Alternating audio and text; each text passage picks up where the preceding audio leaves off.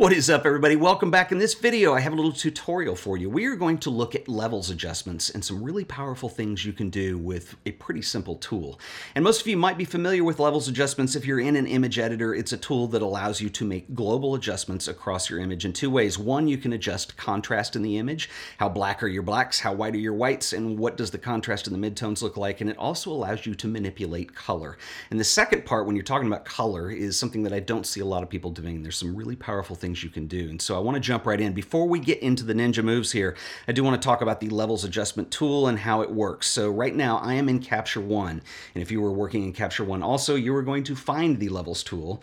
Over on the left-hand side is all of your adjustment tabs. And if you go to the exposure tab, which is this fourth one over, you are going to find it. If you scroll down, you'll see the levels adjustment down here. And if you don't see it here, you can add it. If you right click anywhere in here and you can say add tool and you can go up and select levels. So anyway, once you have this up, this is what it looks like. You have a histogram that runs down the middle, and there are three lines here, and these are the adjustments that we are going to make. Now, typically when you are in image editing, there are three areas of the image that we refer to on a global scale. There's the shadows, and this is the darkest part of your image. We have the highlights. These are the brightest parts of your image, and the midtones fall between. And typically when you adjust your midtones, that's how you're going to adjust the overall global contrast of the image. And so that's what these represent. Over on the left-hand side, this is your shadows, and you see those in the histogram.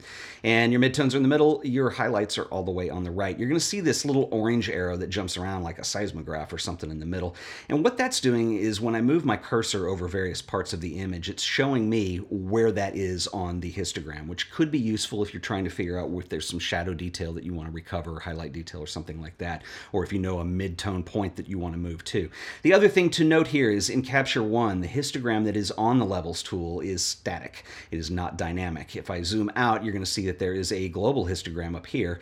This one is dynamic. So for instance, if I crush the living daylights out of my blacks here, you're going to see that that histogram flattens out, whereas the one that is the overlay on the histogram, or sorry, the levels tool stays static. So that is really nice too, because you can see if you've swallowed some shadow detail, it's not moving around on you. You can see where it is to get it back. So this is how this works. Basically, you have these three lines in here, and on the bottom are these little hooks that you can grab onto and move. And if I move these, for instance, all the way over on the left, this is my shadow. So if I move this in, what it's going to do is it's going to darken up all the shadow detail in the image. I'm going to do something really drastic with it until you take it over to where there's pretty much no dynamic range left. And if I move the one on the right towards the center, you're going to do the same with the highlights. You're really going to brighten up that image and start to blow out highlights. And then the one in the middle, typically we use this when we adjust midtones to control contrast. And so if I move this to the right, you're going to see the contrast in the image increase. And if I move it to the left, you're going to see the contrast in the image decrease. So it opens up all the highlights and the shadows together at once. And if any time I need to reset this in Capture One, there is a little reset tool. It's this little arrow that goes back here, and I can just click that. Or if you want to do a quick before and after, and I'm going to do a lot of this in this tutorial, I can hold down the Option key, or Alt if you're on the PC, and then just hold down the reset button, and it temporarily resets it. So I can just do a before and after kind of thing, which is very handy to have. And those are on each one of these tools, actually. So it's really cool. If you just want to turn off your levels adjustments, you can do that. And so what we are doing is we are making levels adjustments on this global level here across the image. There are two more handles on the top that we can control too. There's one on the left-hand side. And if I move this over, what this does is this adjusts my black point output level.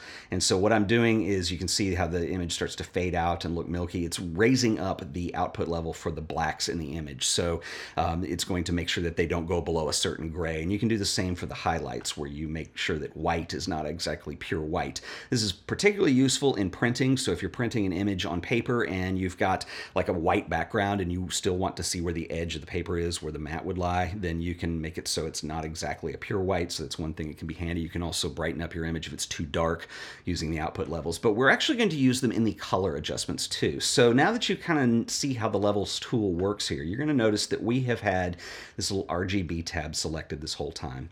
That means that we're doing it globally to all three color channels. We can also do this on a per channel basis. So we have red, we have green, and we have blue. So what this does is it allows us to make adjustments on a per channel basis. And so what we can do is only affect the red channel or the green channel or the blue channel. And this is where a lot of power comes into play. So what I'm going to do here is I'm going to select the red channel. What I'm going to do is I'm just going to adjust the midtone. So we're going to adjust the contrast in the red channel. Now, if I decrease the contrast in the red channel, you are going to see that in fact the image does become very red because I'm adding adding a bunch of reds into the midtones. If I increase the contrast, so if I move this towards the right-hand side, you're going to see that it does the opposite. You're going to say, Ted, that's not red, that is like light blue. Actually, it is cyan. And what you're seeing here is that actually we have two colors that we're balancing out in each channel. And so the opposite of red in our RGB model here would be cyan. The opposite of green in the green channel would be magenta, and the opposite of blue would be yellow. So we are actually able to manipulate 6 different colors and achieve a balance between those, not only on a global level, but also just in the shadows, just in the highlights, or we can affect the midtones, or we can mix and balance therein. And this is where this gets really powerful. So let's say, just with our example image here, this was, I shot this outdoors, it was in autumn, and let's say that I want to make this feel warmer or cooler. Well, there's ways we can adjust this. If I go over to the blue channel, and this is where a lot of the power is going to happen, let's just say we're just going to adjust the highlights. So the light in here, it's kind of towards the end of the day, and we've got kind of a yellow light coming anyway, and I really want to cool it down. I want this image to feel a lot colder. What I'm going to do is I'm going to add some blues into my highlights, and so that's probably a little too drastic. We're going to back off. A lot of these adjustments, you're going to realize that subtlety is the key. So I have made this feel a lot cooler, and so I'm going to bring that back. Now the opposite, if I want to add yellow into my highlights or warm them up, what I'm going to do is I'm going to adjust the output level on the highlights, and this is going to be at the top. And so what I'm going to do is just my output level, I'm going to bring that down, and you can see that what I'm doing is I'm adding yellow, so that makes them warmer. Now, one thing I will say about warming up an image or cooling down an image is you're probably saying, Ted, you can do this in the white balance, and you're right, you can, but what we're doing is we're actually applying this on a color level, which allows us to have a little more finite control over it. And I think just using one channel to do anything is going to give you kind of a one-dimensional result. I kind of prefer to use 2 if I can. So what I want to do is, if I want to make this image cooler, I'm going to add some blues to the highlights a little bit, but I also want to add some cyans in there as well, because that's actually more what the color of the sky is going to be. And you can see that that has an effect. So what we're going to do is add a little bit of blue. And remember, cyan is the opposite of what? It would be red. So we're going to go into the red channel, and I'm going to adjust the output level this time because I don't want to add red. I want to add cyan. So we're going to bring that in just a little bit, and you can see that that cooled up the image quite a bit. It's a lot cooler now. So if I do a quick before after, I'm going to alt click on the reset button, and there's before, here's after, before, after. You can see it cooled it down quite a bit. Let's reset that and let's warm it up this time. So remember, I don't want to add just one channel. So what we're going to do is we're going to add some yellows from the blue channel, and I'm also going to add some reds in, because red and yellow will kind of equate to orange, and that's kind of what I'm going for here. So what we'll do is we'll go to the blue channel. We want to not add blue, we want to add the opposite yellow. So I'm going to adjust the output level at the top, and we're going to bring in, so make those a little more yellow, and then I'll go over to the red channel, and then what we want to do is add red. So I'm not going to adjust the output. This is the red channel, so we'll adjust the highlights here, and there we are warming it up. So that's a lot warmer. So if I do a quick before and after, alt click, before, after, I am able to control the warmth of the image. Now I'm just affecting the highlights. Perhaps you want to work on the shadows. You need to warm up your shadows or your midtones. You have all of those options here in the Levels tool. Let's take this a step further. One of the things that is important to me in terms of how I interpret color in the images that I make is that I come from the film era, and film had a huge impact on the way that I want colors to look in the end.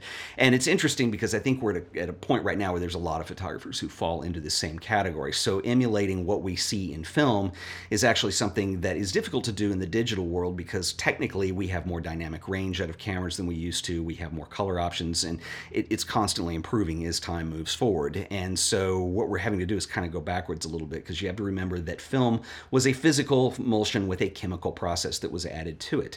And it was never perfect. As much as, like, I think engineers in those days were always trying to create more quote-unquote accurate colors, the reality is that film was always an interpretation of what we would see in the real world.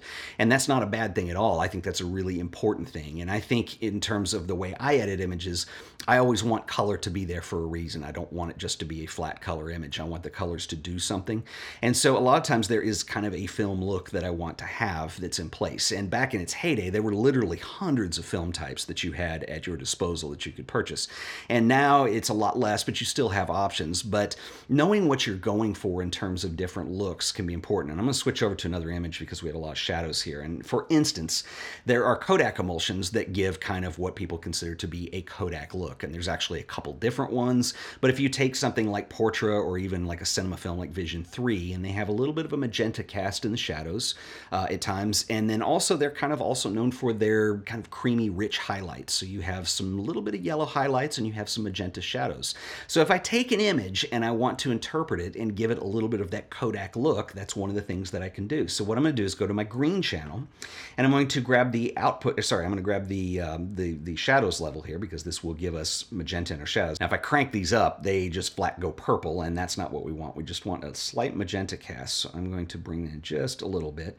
And then the other thing I'm going to do is I'm going to give it the creamy highlights by going to the blue, adjusting the output because I want yellow, not blue. So we're going to bring that out just a little bit. And I might go to my red channel and bring in just a little bit of reds at the top too, just to balance that out. That's going to go a little bit orange, but you know, it'll warm it up. Okay, so more or less this is the look we're going for. So if I do a quick before and after, here's before. And here's after. Yeah, I've kind of Kodakified this image. Is that a word? Kodakified? Anyway, I've given it something that's a little more of a Kodak look. Now, I can tell you right now, just looking at this, it's probably a little too intense, and I'm telling you guys, a little bit goes a long way. So if you're going to add a little bit of magenta cast to your shadows, just add a little. It gets intense really quickly. The other thing that you might notice on here too is this is an image that was taken on one of my Fuji cameras. Excellent cameras, but the dynamic range and the contrast is nothing like what film looked like. So what I might want to go back and do is go out to my RGB channel, so all of them together. And what I'm going to do is I'm just going to raise the output a little bit on the shadows, probably to around 7 or 8. Just give it a lift there. I might add just a little bit of contrast in here. So what I'm doing is I'm essentially decreasing the dynamic range, and I might bring my highlights down just a hair. And this is a really quick way to emulate more of a film look, just using the levels. And I might go in and add some grain to this if I really want it to look like film, but I typically don't do that in digital. But anyway, if I do a quick before and after, let's see, let's alt click on the reset here. There's before, there's after. So now I'm starting to get more of a film look. I might even want to lift those even more. And it's a little too high, and this is kind of a shadow heavy image anyway. But anyway, I'm starting to get that look, and that's kind of one of the Kodak looks. You know, there's other looks too. Like for instance, Ektar kind of has a little bit more green tint to the shadows, which would be opposite magenta. So if I go back into my green channel, let's take out the magenta and let's add a little bit of green in there, just a little bit. Now I start to get more of an Ektar look, and I'm probably going to, let's take the yellows out of the highlights, and I had some reds in there too. And so now we have kind of a green look to this. And if I do a quick before and after, you're going to see that we've kind of Ektarfied. I'm making up words right and left. But anyway, I made this look a little more like Kodak Ektar. Now, Ektar doesn't have that light of contrast to it. So remember, I'm not emulating a specific film stock. I'm just giving it a direction in that look in just kind of this global sense. So I'm just kind of pushing it in that direction. You can go emulate film stocks, but what I'm trying to show you guys how to do in here is to use a really simple tool like a levels adjustment to go in and start tailoring the image and balancing it out to what your subjective idea of what that image is going to be. Or as I've said over and over in the past couple videos, what is your intention as a photographer? It's a really important thing to remember, because the more experience you have with this, there's going to be an intent to what you're doing and the way you want it to look in the end. Another interesting look you could go for is something like Fuji Velvia, which had a slight blue cast in the highlights and a lot of saturation. It was a very saturated film stock. So what I'm going to do is I'm going to add some blues to my highlights, and a little goes a long way. There we go.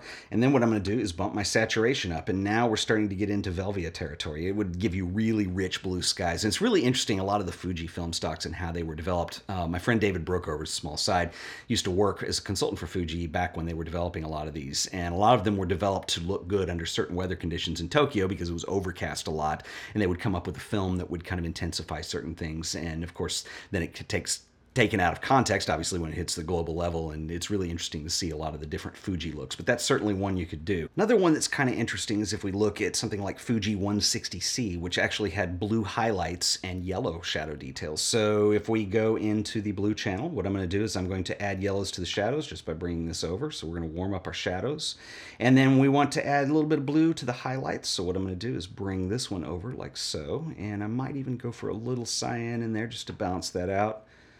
There we go. Now we start to get like this 160C look to it. And so if I do a quick before and after, here's before, here's after. So the main thing that I hope that you take away from this video is we're using one tool to perform a variety of edits, and I'm showing you different possibilities of what you can do. And we're not using presets to do this, we're understanding how to use the levels tool to do it. Ultimately, any image editing software provides a lot of different ways to do the same thing. In fact, you can go in and you can just use the contrast slider, you can use the exposure slider. We're using the levels tool because it's one tool that provides a lot of options with it, not only in terms of the balance in your image, in terms of contrast, shadows, and highlights, but also in color detail as well. And we're actually putting some color casts in to make these emulate sort of some classic film looks. And it's a really interesting exercise to do. And if you get into this habit and try it with some of your own images and try to emulate some of the stuff that you look up to, you're eventually going to start understanding how you can realize your intentions as a photographer, and that is really important. How you come up with a creative vision and how you see that through from start to finish. And that's ultimately the goal with all this stuff. Now, I know I've been working in Capture One, and there is no levels tool if you're a Lightroom user. They don't have a levels tool. They have a curves adjustment tool, which we will talk about in a separate video, and I'll show you to do some of these same things. But essentially, we've been working with the levels adjustment tool. If you're an Adobe user, they do have one in Photoshop. The only difference is the way they handle the outputs. It's broken down onto a separate graph, and so you do your output controls from there, but it's, other than that, it's the same tool that you see in Capture One. So anyway, give this a shot. Leave me a comment. Let me know your thoughts, what you would like to see in future videos. I want to get into a lot of color adjustment and a lot of editing stuff that's really practical. It's not just presets and how do you do gimmicky things. It's what I'm interested in is how do you really develop a statement as a photographer and a certain look that you want to go for, and something I'm pretty passionate about. So anyway, until the next video, I will see you guys then. Later.